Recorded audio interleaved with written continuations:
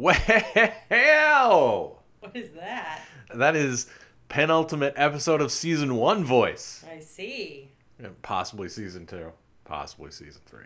That might just be penultimate season voice. I guess we'll find out. I guess so. You like how I yawned as I said that? No, I didn't. Okay. Didn't like it at all. All right. Well, did you like this episode? Kinda. It wasn't my least favorite. It wasn't a super strong episode, but I think we get into it in the episode itself. But I think they did a lot with starting out with so little. Yes. Speaking of least favorite episodes, after the finale, we are going to do a season wrap-up episode. Yes. So you get to hear what our favorite episodes were, our least favorite episodes were. I think you could probably guess what the number 1 least favorite episode's going to be if you've listened to all the episodes so far. My favorite is going to be the Squeeze / Tombs rewatch that we do. Oh, are we going to do that? I don't know, maybe. I don't know, maybe either. All right. Don't overpromise, baby. All right, so are we doing top 3, bottom 3? Or 5, depends. Depends on How much time we get out of it all. All right. Well, if you would like to play along, please tweet us at CastFiles and let us know your top 3 or 5 and bottom 3 or 5 favorites. And while you're on the computer doing that, rate and review us on Apple Podcasts. That's right. And or tell a friend. Phone a friend and tell them that that's not a dated reference. That's incorrect. Don't phone them. They will not appreciate it. Text a friend a link to the podcast. You millennials and your texting. How do you feel when your phone rings? Nervous. Yeah. Okay. All right, Gen X. Welcome to the club. The only people who call me are just spam calls. Yep. So, and then Riley when his phone wasn't working. Whoops. All right, you ready to get into it? No, but let's do it anyway. Okay, let's go.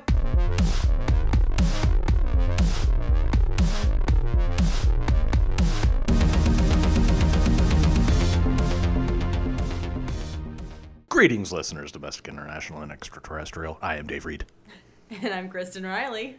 And we can't waste any time because we dragged it out last time and it went too long, and now we have to go really fast. Oh. Yes, I'm a nerd who somehow never seen the X-Files. And I watched it when it originally aired. The Cast Files is it's something. The Cast Files is something that I've said 23 times so far and cannot remember off the top of my head. The Cast Files is a podcast where we watch and stop laughing at me. You're throwing me off with your energy. Your fake energy. Your fake vibe is killing me, man. The Cast Files is a podcast where we are watching and discussing every episode of The X-Files, spoiler-free. Today, we're talking about Season 1, Episode 23. Don't do that. No? Oh. It's hard having a director. It is. Today, we're talking about Season 1, Jesus. Episode 23, Roland. It originally aired May 6, 1994, to a viewership of 12.5 million people. It was written by Chris Rubenthal and directed by David Nutter, his 6th episode. Ooh, okay. Before we start, Roland is another episode that's language and depictions don't age well. We want to use the appropriate terms, so we confirmed language with the National Disability Authority, NDA.IE, and the National Center on Disability and Journalism, ncdj.org. If we misspeak or get something wrong, we are very open to learning. So please email us at thecastfiles, that's the with 2 E's, at gmail.com, or tweet us at castfiles. The more we know, the better we can do in the future. Well put. Thank you. All right, so IMDb puts this as when scientists at an aeronautics lab die under mysterious circumstances, the agents suspect a mentally challenged janitor may be the culprit. Okay. That was IMDb. Is that the correct terminology? Challenged was a term that neither of those websites included. So we don't know one way or the other? Right. Oh, it great. It was difficult. So that is specifically on IMDb, and I looked specifically for that, and unclear. Excellent. Yeah. So right out of the gates, I couldn't verify a certain thing. So, if you know, again, please let us know. I'm trying to find the details, and some things were really clear and some things were unclear. And language, man, it is fascinating. And fluid. Yes. All right, so the cast, we have Zelichko Ivanek, a.k.a. Roland and Arthur. Spoilers. Just kidding, they're twins. Yep. You may know him from 3 Billboards Outside Ebbing, Missouri. You just want to be punched in the gut for 3 hours. Just over and over again. Or My Brother's Keeper. Okay. That That's seems appropriate. right. Nicole Mercurio, a.k.a. Mrs. Stody. You may know her from Wrestling Ernest Hemingway, which just sounds super fun. Wrestling Ernest Hemingway or the movie? Actually, neither. You've been to Key West once, right? Yeah. And they have a Hemingway Fest with Hemingway lookalikes. So when I read this, my mental image was that in Key West, the Hemingway lookalikes, then also wrestling, but like silly wrestling. Uh-huh. And so that sounds really fun to me. That specifically. Yeah, well, give me 20 years. I'll be in that Hemingway lookalike contest. Will you wrestle another Ernest Hemingway? No, just you. Oh. So you can say that you're wrestling Ernest Hemingway. Okay, that's fair. She's also in a movie called Safe Harbor, which is fitting. She's the lady that has the house. Okay, gotcha. Carrie Sandomirsky, a.k.a. Tracy. She was in Poltergeist: The Legacy, the TV series, which I thought was fitting for spooky season, and Touching Evil, which is kind of appropriate. I tried to find one appropriate for each. Gary Davey, a.k.a. Dr. Keats, was in Highlander. Ooh, wow. The series? Highlander. Okay. Did you hear how I didn't say half of those letters? I didn't, because you didn't say half of them. You're right. You'll hear it. You'll play it 14 times while you're editing out loud, so I have to listen to myself say Highlander. And The Survivors Club TV movie. James Sloyan, a.k.a. Dr. Frank Nolette, was in Calendar Girl, Cop, Killer, ? The Bambi Bimbanek story. And I also liked to highlight that he was born in Indianapolis. Oh, excellent. You always like to know when somebody's born in Indiana. That's why I recognize him. Oh, because you guys went to high school together? I was in high school when he was filming this, so probably not. Matthew Walker, a.k.a. Dr. Roland Cerno, was in something called Resurrection, and he played himself. That's interesting. So that's why I put that in there, because what? But then we have to move on because we have to set up all of the trivia. Before we get into the actual show, let me give you a little bit of backstory. So setup trivia. Director David Nutter felt that casting Zelichko Ivanek was the key to creating the episode, feeling that Roland was probably the weakest script from start to finish. Wow. Yeah. That he had seen the whole time of this whole season. But that once Ivanek had been cast, it became important to push that as much as possible to help outweigh the frailties in the script. Huh. So if he hadn't been cast, director David Nutter feels the whole thing would have been a flop. Also, Zelichko Ivanek was the first actor to read for the part of Roland, and Chris Carter was blown away and decided to almost immediately cast him. Wow.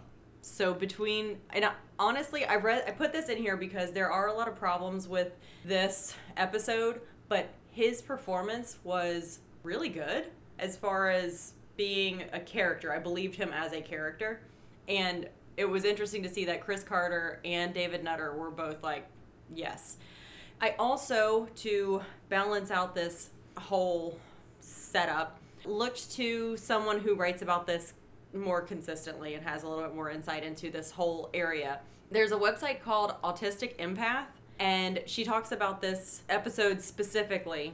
And one of the things that she does say is that Roland does avoid eye contact almost entirely, and some autistic people can do the human calculator stuff with patterns, and that's a cool ability. So she did have plenty of things to say that were incorrect about his character, but she said he ultimately, especially for the time, did a pretty good job in some of his mannerisms. So that's good. I did feel like they were at least trying to treat the characters with respect. I did too. So that helped. Yes. That helped a lot. Yeah. The first viewing, when I saw it, I was just cringing. I was like, Right. oh no. But it seemed that they were trying to treat the characters with respect. And that's, I'm not going to say the most important thing, but it's a huge thing. Right. Okay. And the final little bit of trivia before we get into this, because you and I had this conversation off mic. This is the third episode in close proximity in the first season to feature the concept of resurrection in a different body, following The X-Files Lazarus, which was the 15th episode, and The X-Files Born Again, which was the episode of last week. Yeah. And we have some feelings about the resurrection and also magic in The X-Files. But Yeah. We went over this last episode and how it just doesn't seem to fit in the universe for us because most of the universe is science and bio. like sort of based in science. Like Yeah. obviously Sci-fi. extra science fiction. There you go. Science fiction, Yeah. not fantasy. Right. Where this stuff goes into the fantasy realm. So going into the second viewing of this, I decided, okay, I'm just going to have to accept that the fantasy stuff is part of this universe. Clearly, it's going to be around often enough that we're going to have to just put that in our heads, that the fantasy aspect is part of this universe. So after I did that, the second viewing of this was not as brutal. Okay. So I think going forward, I'm going to be able to go along with, Sci-fi fantasy instead of strictly sci-fi. yeah. Okay. That's just a helpful hint for myself and you. Yes. Okay. So let's get into it. We start off at the Mahan Propulsion Laboratory, the Washington Institute of Technology in Colson, Washington. The janitor, Roland, is pushing the cleanest broom I have ever seen. Do you see how clean that broom was? No, I was not watching the broom. Oh my goodness. Our broom, I look at half the time and I'm like, how? Because it's not a prop. It actually gets used for its He's using purpose. it throughout the whole, this scene and several scenes. So clean. Impressive. He's doing a great job. Roland tries to use the keypad and keycard combo, but forgets the order. It's one of those, you have to swipe and push in buttons, or push in buttons and then swipe one or the other, and he can't remember the combo, which literally everyone, everywhere, has done at some point if you've got that situation. It's not a big deal. Unfortunately, white coat guy, who turns out to be Dr. Keats, arrives at the exact wrong time to belittle Roland and say, see how easy it is? And immediately, I was like, oh, I already know where this episode's going. This is a Flowers for Algernon type thing. Of course, I was wrong, but that's what I thought. It is what you thought. You were wrong again, and I wrote it down, so I'll point out when you were wrong. Oh, cool. Thanks. Yeah, you're welcome. It actually, the thing that you said would have, I wrote it down and kept it because it's a direction that I kind of wish it had gone. Well, you know, I'm pretty good at this stuff. You know. Inside the room, there's an experiment with a wind tunnel, and one scientist stops the machine before something or other happens. They're talking rocket science language, and you know what, David? What? I am not exactly a rocket scientist. I am. Oh, Yes. okay. So all of this made sense to you? No, none of it made sense to me because what they're doing is not jet propulsion. No, it wasn't. It is clearly a turbine engine. The scientist who stopped the experiment goes into the wind tunnel, and Roland starts the Mach 15 wind blaster. That's a good name for it. And then fixes the whiteboard math. When the dude says, we're going to break Mach 15, I immediately went, hang on a second. That doesn't seem right, especially if you're using turbine engines. A wind turbine. So I looked up to make sure I was getting my facts correct. Well, you are the rocket scientist. I am, exactly. We all know that Chuck Yeager is the first person to break the speed of sound on 6 November 1947 All of us do. in the Bell X-1 jet plane. Again, it's a jet, not a turbine engine plane. And Bell X-1, also the name of a great, fun band that has like real Talking Heads vibes. So Okay. if you're into that, look up Bell X-1. Oh.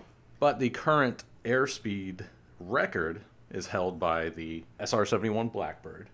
Everybody knows that plane. It's the big black long one that looks badass, and I had the G.I. Joe version of it when I was a kid. Also, SR-71 is another band that's fun to listen to. It's also part of the name of Grimes's kid. Is it? Yeah. I can't tell. So- I can't make heads or tails or words out of that jumble of nonsense. Right. But the record is 2,193.2 miles per hour, which is 2.86 Mach. Well, then how are they going to get to 15 Mach with a wind tunnel? They're not. What they're trying to do is literally impossible. Well, I don't know. Roland fixed the whiteboard math. Yeah, he did. He erased an entire equation, which was weird. Like, they weren't onto it at all. No. They were just on the wrong track entirely. I love it. But there is... Look, you need fresh eyes sometimes for that kind of stuff. True. But back to airspeed records. There is a pilot named Brian Schul who claims to have broken Mach 3.5 in an SR-71 Blackbird trying to evade a missile. Ooh. That is an unsubstantiated claim, but he does claim that it happened. But that still is Mach 3.5 as a record.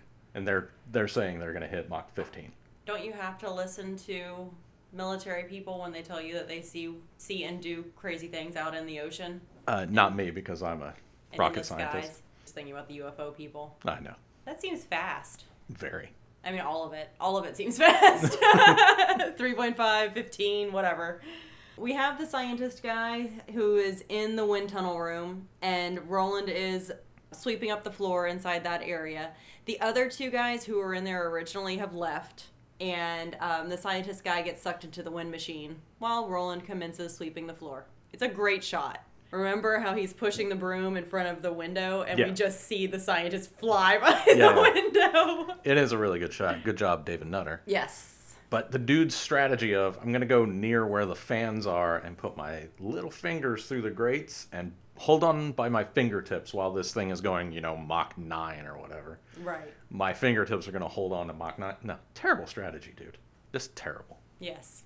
Well, it didn't work out for him. No, and he's a rocket scientist, so he should know better. Not anymore. Now he's several rocket scientists. Okay, so more trivia. Zach Handlin, writing for the AV Club, had mixed feelings about the episode, feeling that its plot was too similar to the previous episode, Born Again, though rating Ivanek's acting as authentic and uncontrived, ultimately calling the episode well-built enough to be enjoyable despite its familiarity. And I added that because I did think it was interesting that they put these back-to-back, the Resurrection ones back-to-back.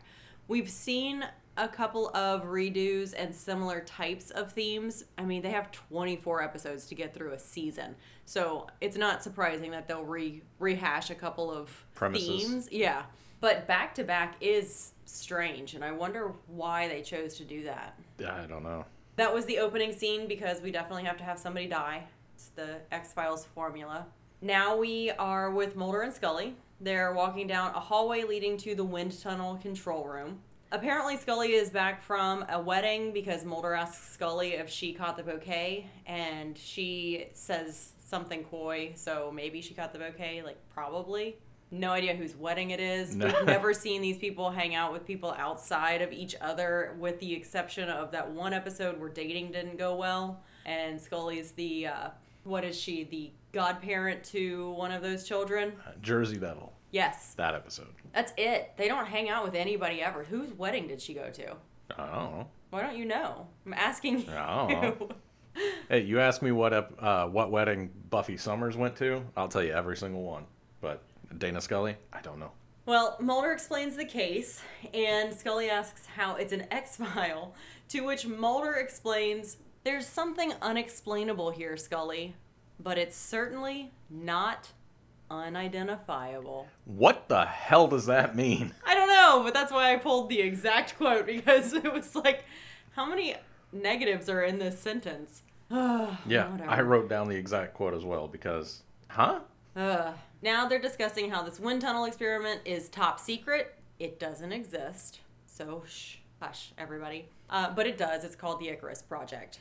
Oh, is it? I did not catch that at all. That's a terrible name Right? for a flight project. Yeah, it is. Dr. Keats, and I just wrote man. Man. So, Dr. Keats, generic man, and the agents talk about how the door can only be closed or opened from the outside with a computer. So obviously he got stuck in there because somebody closed him in. Although anybody who's ever worked with computers for 5 minutes knows that anything can go wrong. So it could have been a computer glitch. Could have been. But there's a computer in the wind tunnel as well, which is a terrible design. Terrible design. Having it not be able to be opened from the inside is also a terrible design. Yes. This whole thing is horribly designed. Which is why they called it the Icarus Project, because it's going to fail. Okay. That makes a lot of sense now. So they're saying, how did he get stuck in the wind tunnel, etc. Mulder wanders away, as usual. He didn't go far. He just went over to the whiteboard. He's always leaving in the middle of people talking about the case. He's just like, I already know. So he's really bad at paying attention during his job. Isn't the FBI's job to pay attention to the details? I think the FBI's job is to squash any leftist movement in this country. Isn't the FBI's job on TV to pay attention to the details? All right. TV FBI. Because you're right, yes. All right. So what does he get distracted by? None other but whiteboard math. Handwriting analysis. Yes. And he eyeballs it really well, because I couldn't have picked that out. It all looked like scribbling to me. You couldn't tell that it was different? It all looked like scribbling to me. It was exaggerated. I was like, I can see that, Mulder. So I guess, you know what? Mulder and me, we're back in it, baby. Good job, you guys. Do you want to be Mulder or you be Mulder? I'll be Dr. Keats and Dr. Nolette. Because they both suck. All right, Mulder. And now for Cast Files Theater. You see, the handwriting here doesn't seem to match any of the other handwriting on the board. I'm Dr. Keats. It isn't mine. Checking the folder. What about Roland Fuller? Now I'm Dr. Nolette. Roland's the, janitor. Well, according to the police report, he was the only other person here last night. Now I'm Dr. Keats again. Roland didn't do that. Now I'm Scully. How do you know? Still Dr. Keats. Let's just say Roland isn't exactly a rocket scientist. That was Cast Files Theater. And then I punched Dr. Keats in the dick. Yes, because most people in that room, Dr. Keats, aren't rocket scientists. You're literally working on a turbine engine, not a rocket. You know what? You are not currently a rocket scientist. You're not a rocket scientist either. And if you don't know the difference between a rocket engine and a turbine engine, you don't belong in that room at all. Nope. So now we go to the Heritage Halfway House in Colson, Washington. Roland is licking and applying adhesive stars to a poster that has Tracy written on it. He pushes it across the table to Tracy. This is a lovely scene between Tracy and Roland. They're doing crafts at a table, generally enjoying each other's company. I thought it was very sweet and just calm. It just felt like a great Sunday afternoon. Yeah. The agents show up and ruin it. Mrs. Stoddy asks Tracy to help her in the TV room, which she happily obliges, leaving Roland with the agents. They do a lame Rain Man scenario, and from the Autistic Empath website, I have a little bit from this. Mulder is the first to mention autism in connection with Roland, and he does so because Roland counted the stars on Scully's scarf at a glance. 6 years post Rain Man, that's still shorthand. Scully underscores it by saying that savants behave only as human calculators. They can't tell you the meaning of a number. Woof. Yeah. Scully has a lot of issues with ableism. She does. After a few questions, Roland has a flash of memory or foreshadowing. It's early, so we aren't 100% yet what is happening, and becomes agitated. Mrs. Stoddy calls to Roland, asking if he's okay. She asks the agents what they did to upset Roland. No one answers, but Mulder does steal Roland's art. No one says anything. Do you notice how no one says anything? Answer the lady. Well, Mulder did do one of these. Ugh. Mulder. We'll come back to him. He's further in this episode. We see him again. Oh. Wow. This is the scene where you said, oh no, he's being controlled by aliens. And did I? Yeah. And I wrote, he isn't. But I kept that in because that would have been great. We haven't had an alien episode in how long? It's been forever. It really has been. Yeah. So the alien arc is really wildly spread out for a show that we are billed to believe is about aliens and cryptids. But we did get tombs. I'm assuming tombs is a cryptid. Yeah, episode 17. Jeez. Well, maybe next time. Do you have anything to say about this particular scene? No, not this one. All right, so now we go to the FBI regional headquarters. We're in Seattle, Washington now. The agents go to speak to a handwriting analyst, so more handwriting. It's not Roland. I mean, it is. We saw him, but it's also not Roland. And Scully says it couldn't be because Roland's IQ is 70. First and foremost, I miss Henderson. Yes. The handwriting expert from earlier this season. The sexual innuendo, wink, wink, nudge, nudge. I liked her. She was fun. Setting the young bucks on their rightful path. Hell yeah. And second of all, sigh. Mentioning IQ. I can't remember. In 1994, were we still thinking that IQ was a real thing? Well, I have a bit about it because it's a real thing, but it's problematic. So... It's not a real thing. Well, I'll get into it in a minute. Anything besides IQ for this? Because I'm going to go into the IQ science corner here in a bit. Okay, so back to the autistic empath. Roland is referred to as having an IQ of 70, which was common for autistic people for a long time because it's very hard to test someone who is nonverbal or just unresponsive. He obviously doesn't have some kind of cognitive impairment, and he's said to be mentally challenged. Oh, I'm sorry. He obviously does have some kind of mental impairment, and he's said to be mentally challenged. That was very politically correct language in the 1990s, so good job, you guys. You guys isn't even correct. Ugh. Y'all. There we go. There's been some progress in IQ testing for nonverbal people since then that allows for a more accurate IQ score. All right, so now we go into Science Corner. Science Corner with Kristen.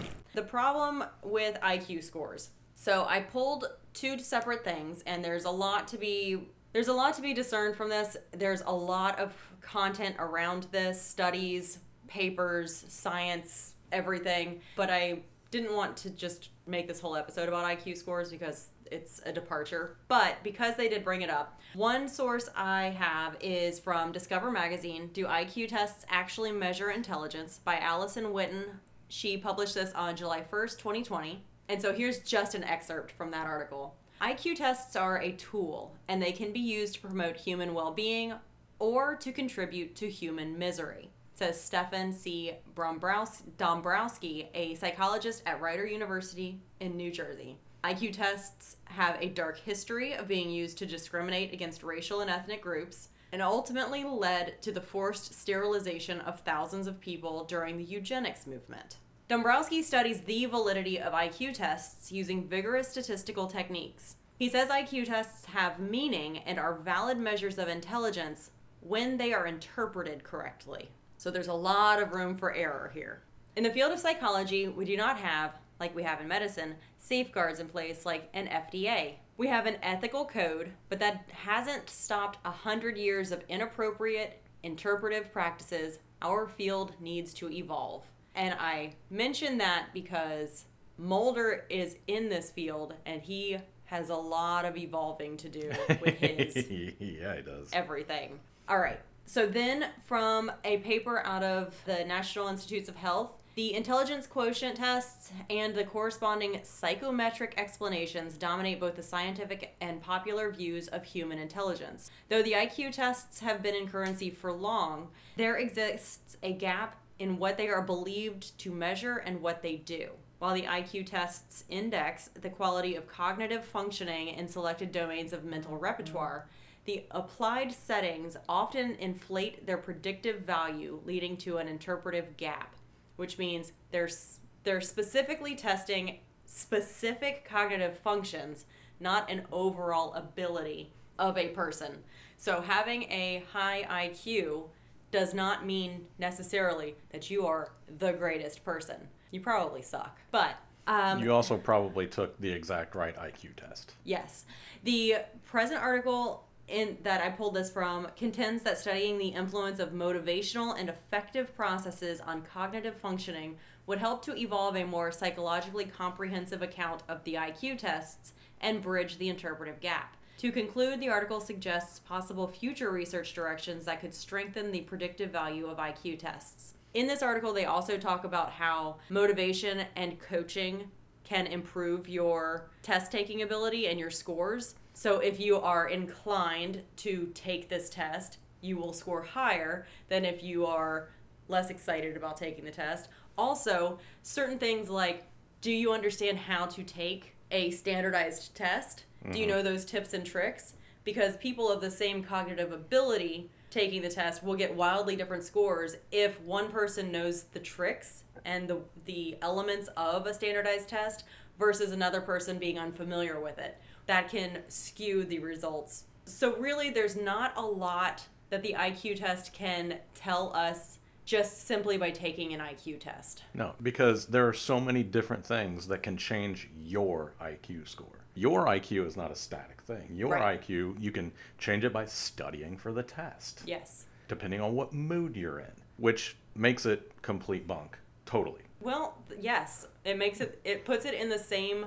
So this guy's trying to justify using IQ for stuff. He's saying, yes, it's flawed, but it has its merits. And if you buy my book about it, Nobody's selling a book. no, not in that article yet, but that's how he comes across. Well, these are two different articles, so whoever wrote this was a different person than the other thing. That's fine.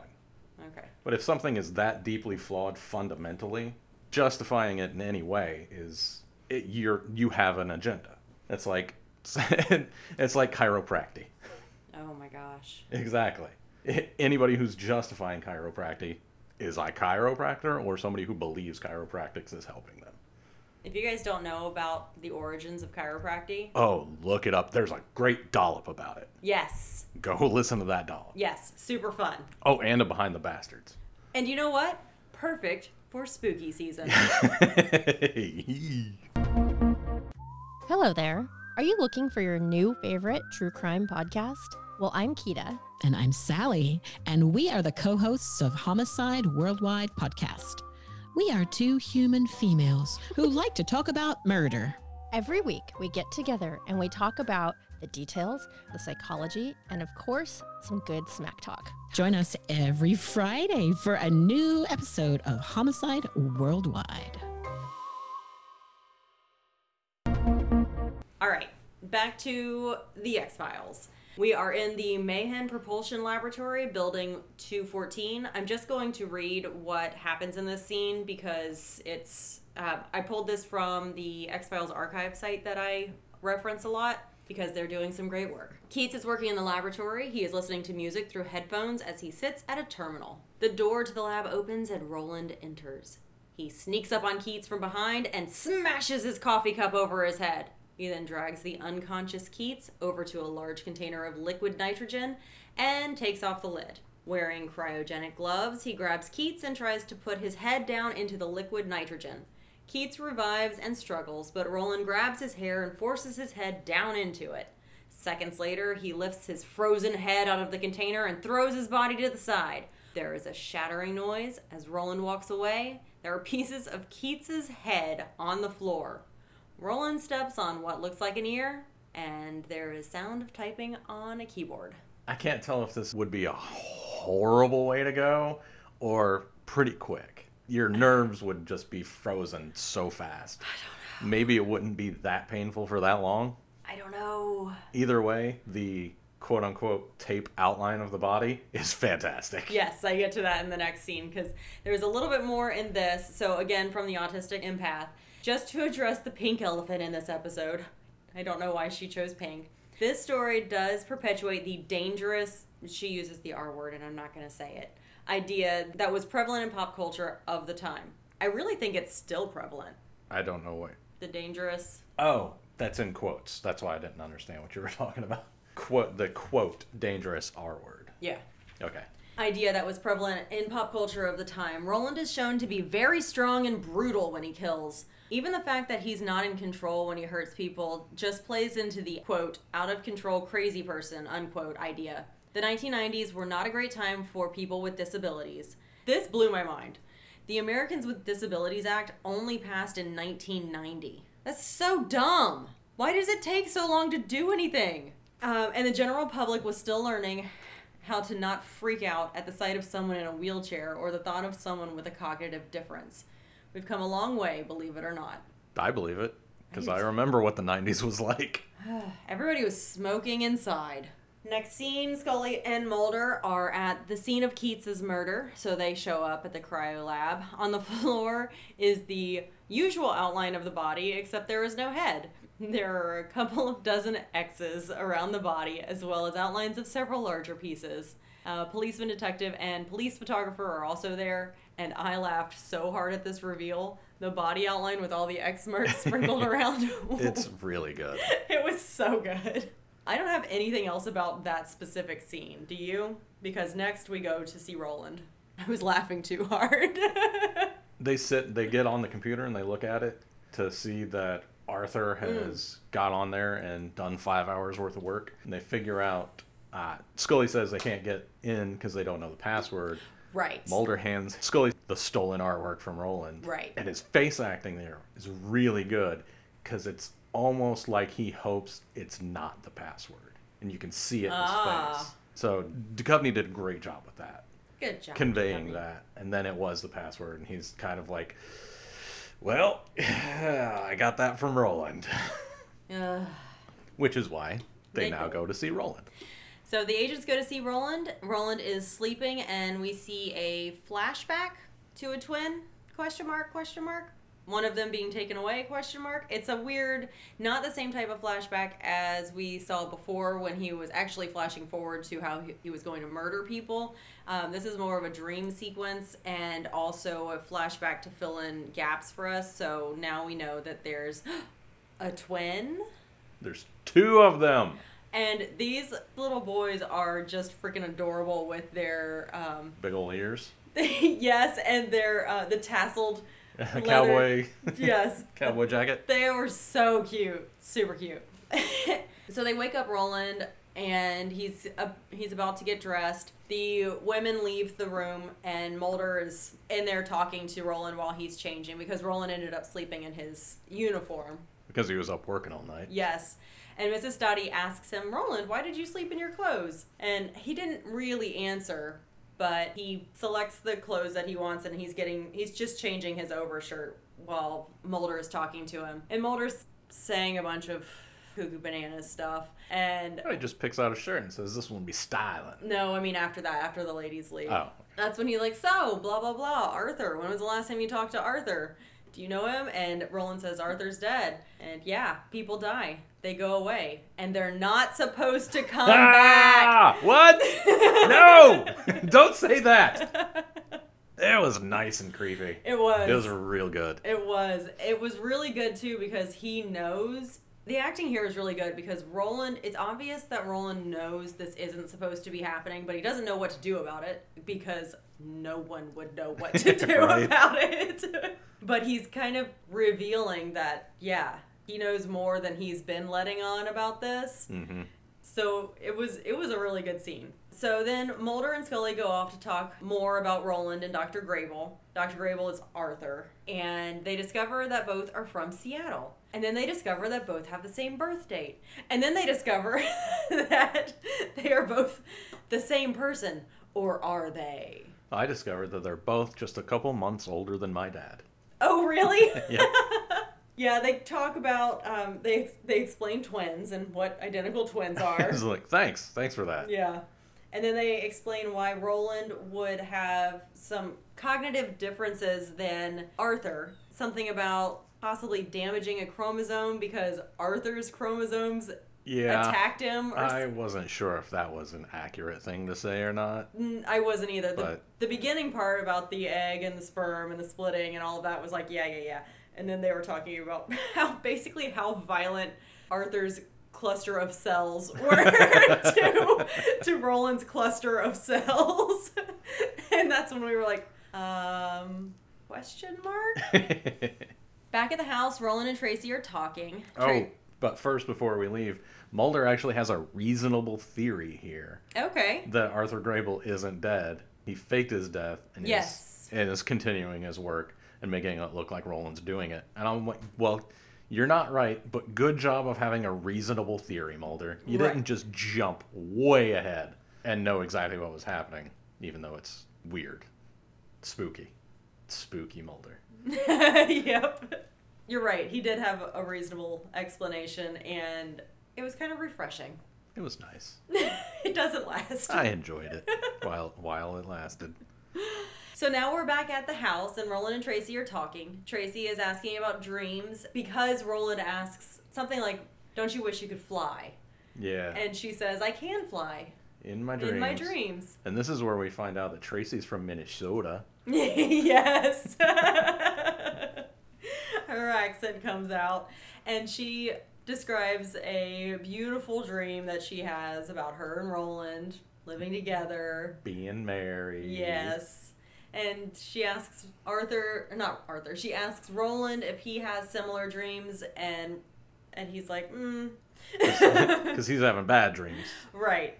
And then she asks who is Arthur, and that's when Arthur sends him a vision. yes. And A bad one. It's not good. And so Arthur flashes his intention to Roland about strangling Tracy to death, and Roland fights him.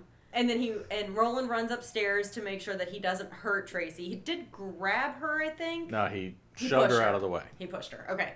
And he locks himself in his room. He locks himself in the bathroom. Tracy is obviously upset, and she apologizes for upsetting Roland and just wants him to come out. She's on the outside of the door crying. He's on the inside also crying. It's a lot. This scene is heartbreaking. Arthur sucks. Yeah. Yeah, he does. Do not like Arthur. These two were just crafting and talking about dreams and having a fine day, and Arthur has to go and ruin it. So Roland is crying and trying to keep his body away from Tracy because he doesn't want to hurt her. And as she's apologizing through the door and saying, "Let's just come out, just come out," because she's trying to fix the situation, Roland says, "Go away, I don't want to hurt you." Ugh.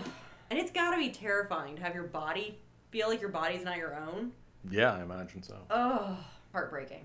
So next we are with Mulder and Scully in Nolet's office. Mulder points to a photo showing some hippie students in an office. There's a Volkswagen behind them. They have a discussion, but the gist of this discussion is that Arthur was an asshole. Oh wait, how did they describe it? He was on top of all his brilliance. He had a genius for executing elaborate schemes. Yeah, he was a prankster, and I don't see why that makes him an a-hole. He's an asshole. I don't think so. You don't think Arthur's an asshole? Okay, I do at this point. I didn't before that. Before he died, yeah, being good at pranks doesn't make you an a-hole. Who do you know who does pranks? Who do I know? Period. I don't know anybody anymore. Well, that's why you don't know that people who do pranks are generally a-holes.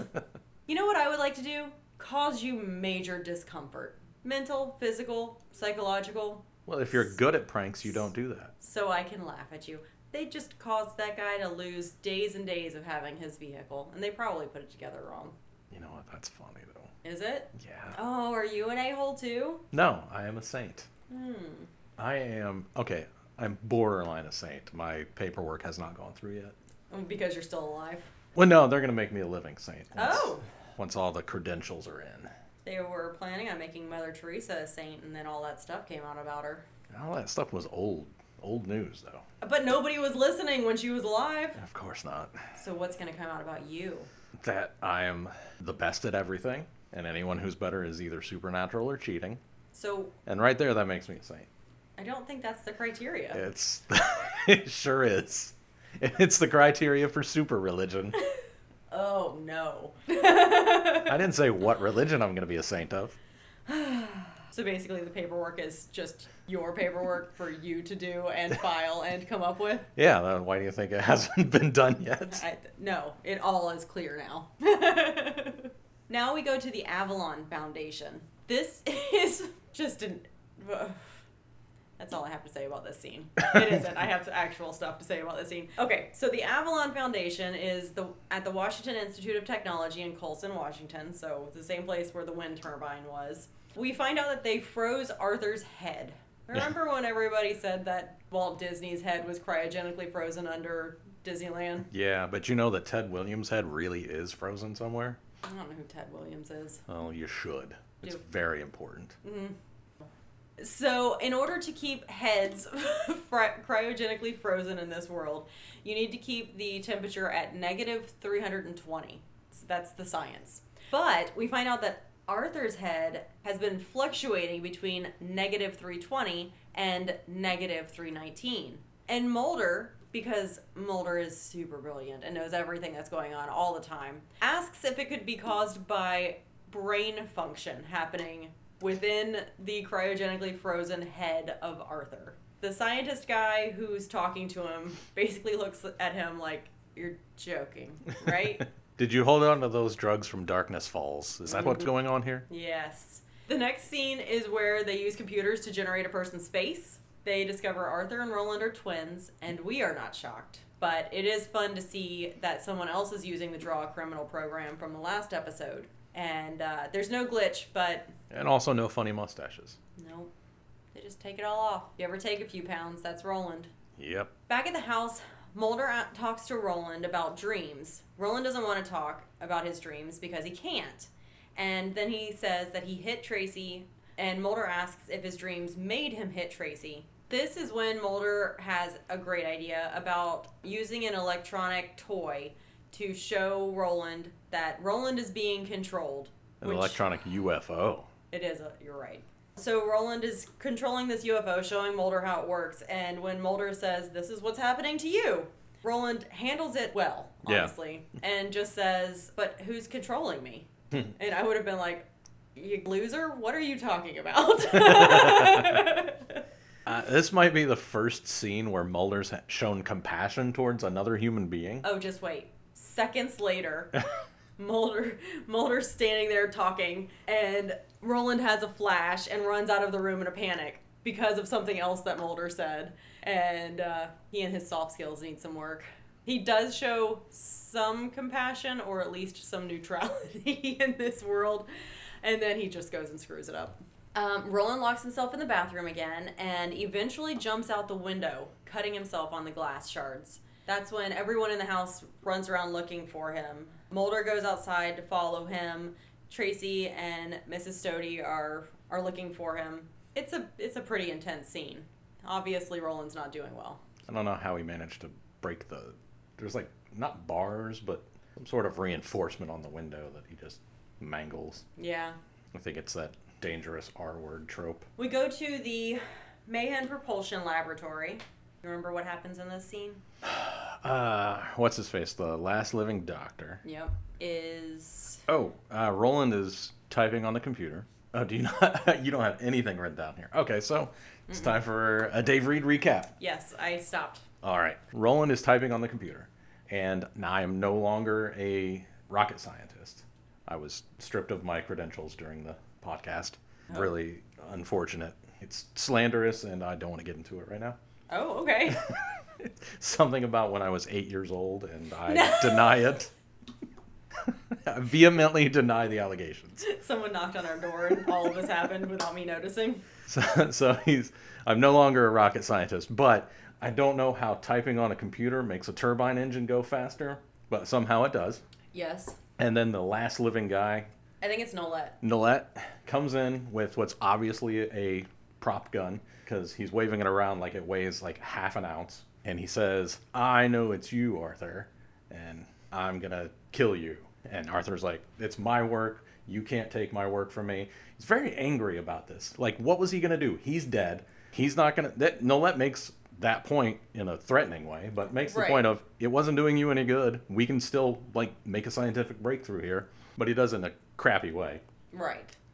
He threatens Arthur Roland, and then sits down at the computer with his back to him because he's a rocket scientist and has no survival skills. Right.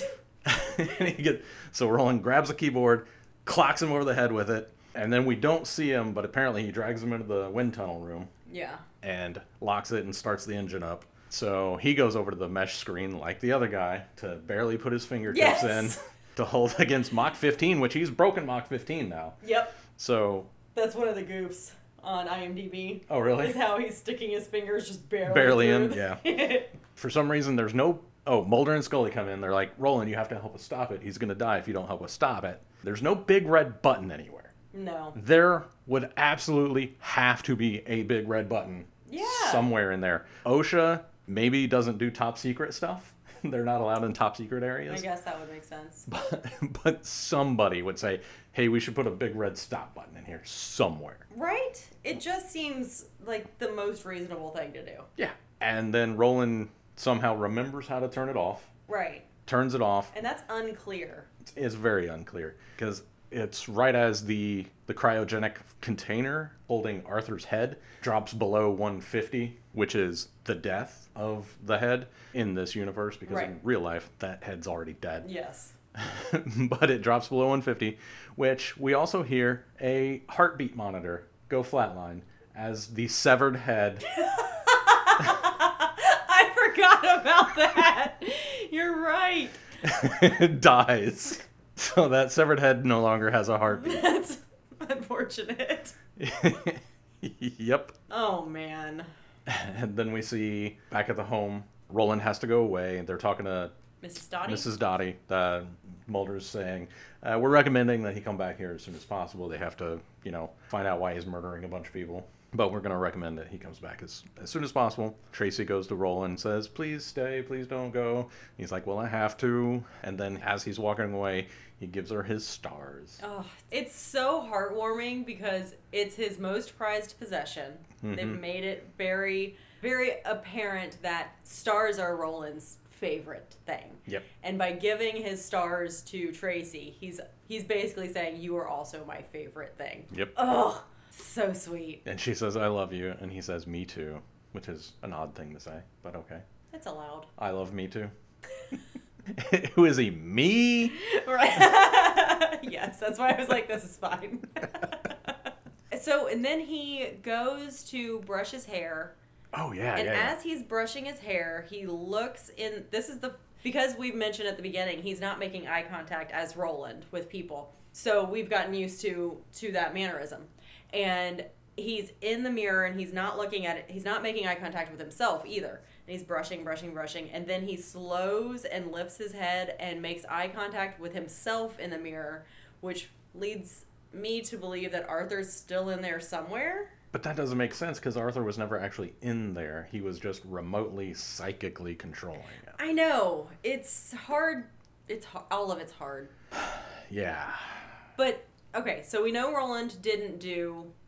His body physically did this stuff, but Roland was not in control. They made that very clear. So he was being controlled psychically. Right. By a dead, severed head. Yes. That was not only dead and severed, but also cryogenically frozen. Right. So there shouldn't be any cell movements in that head. Not at all. Not even 1 degree of temperature.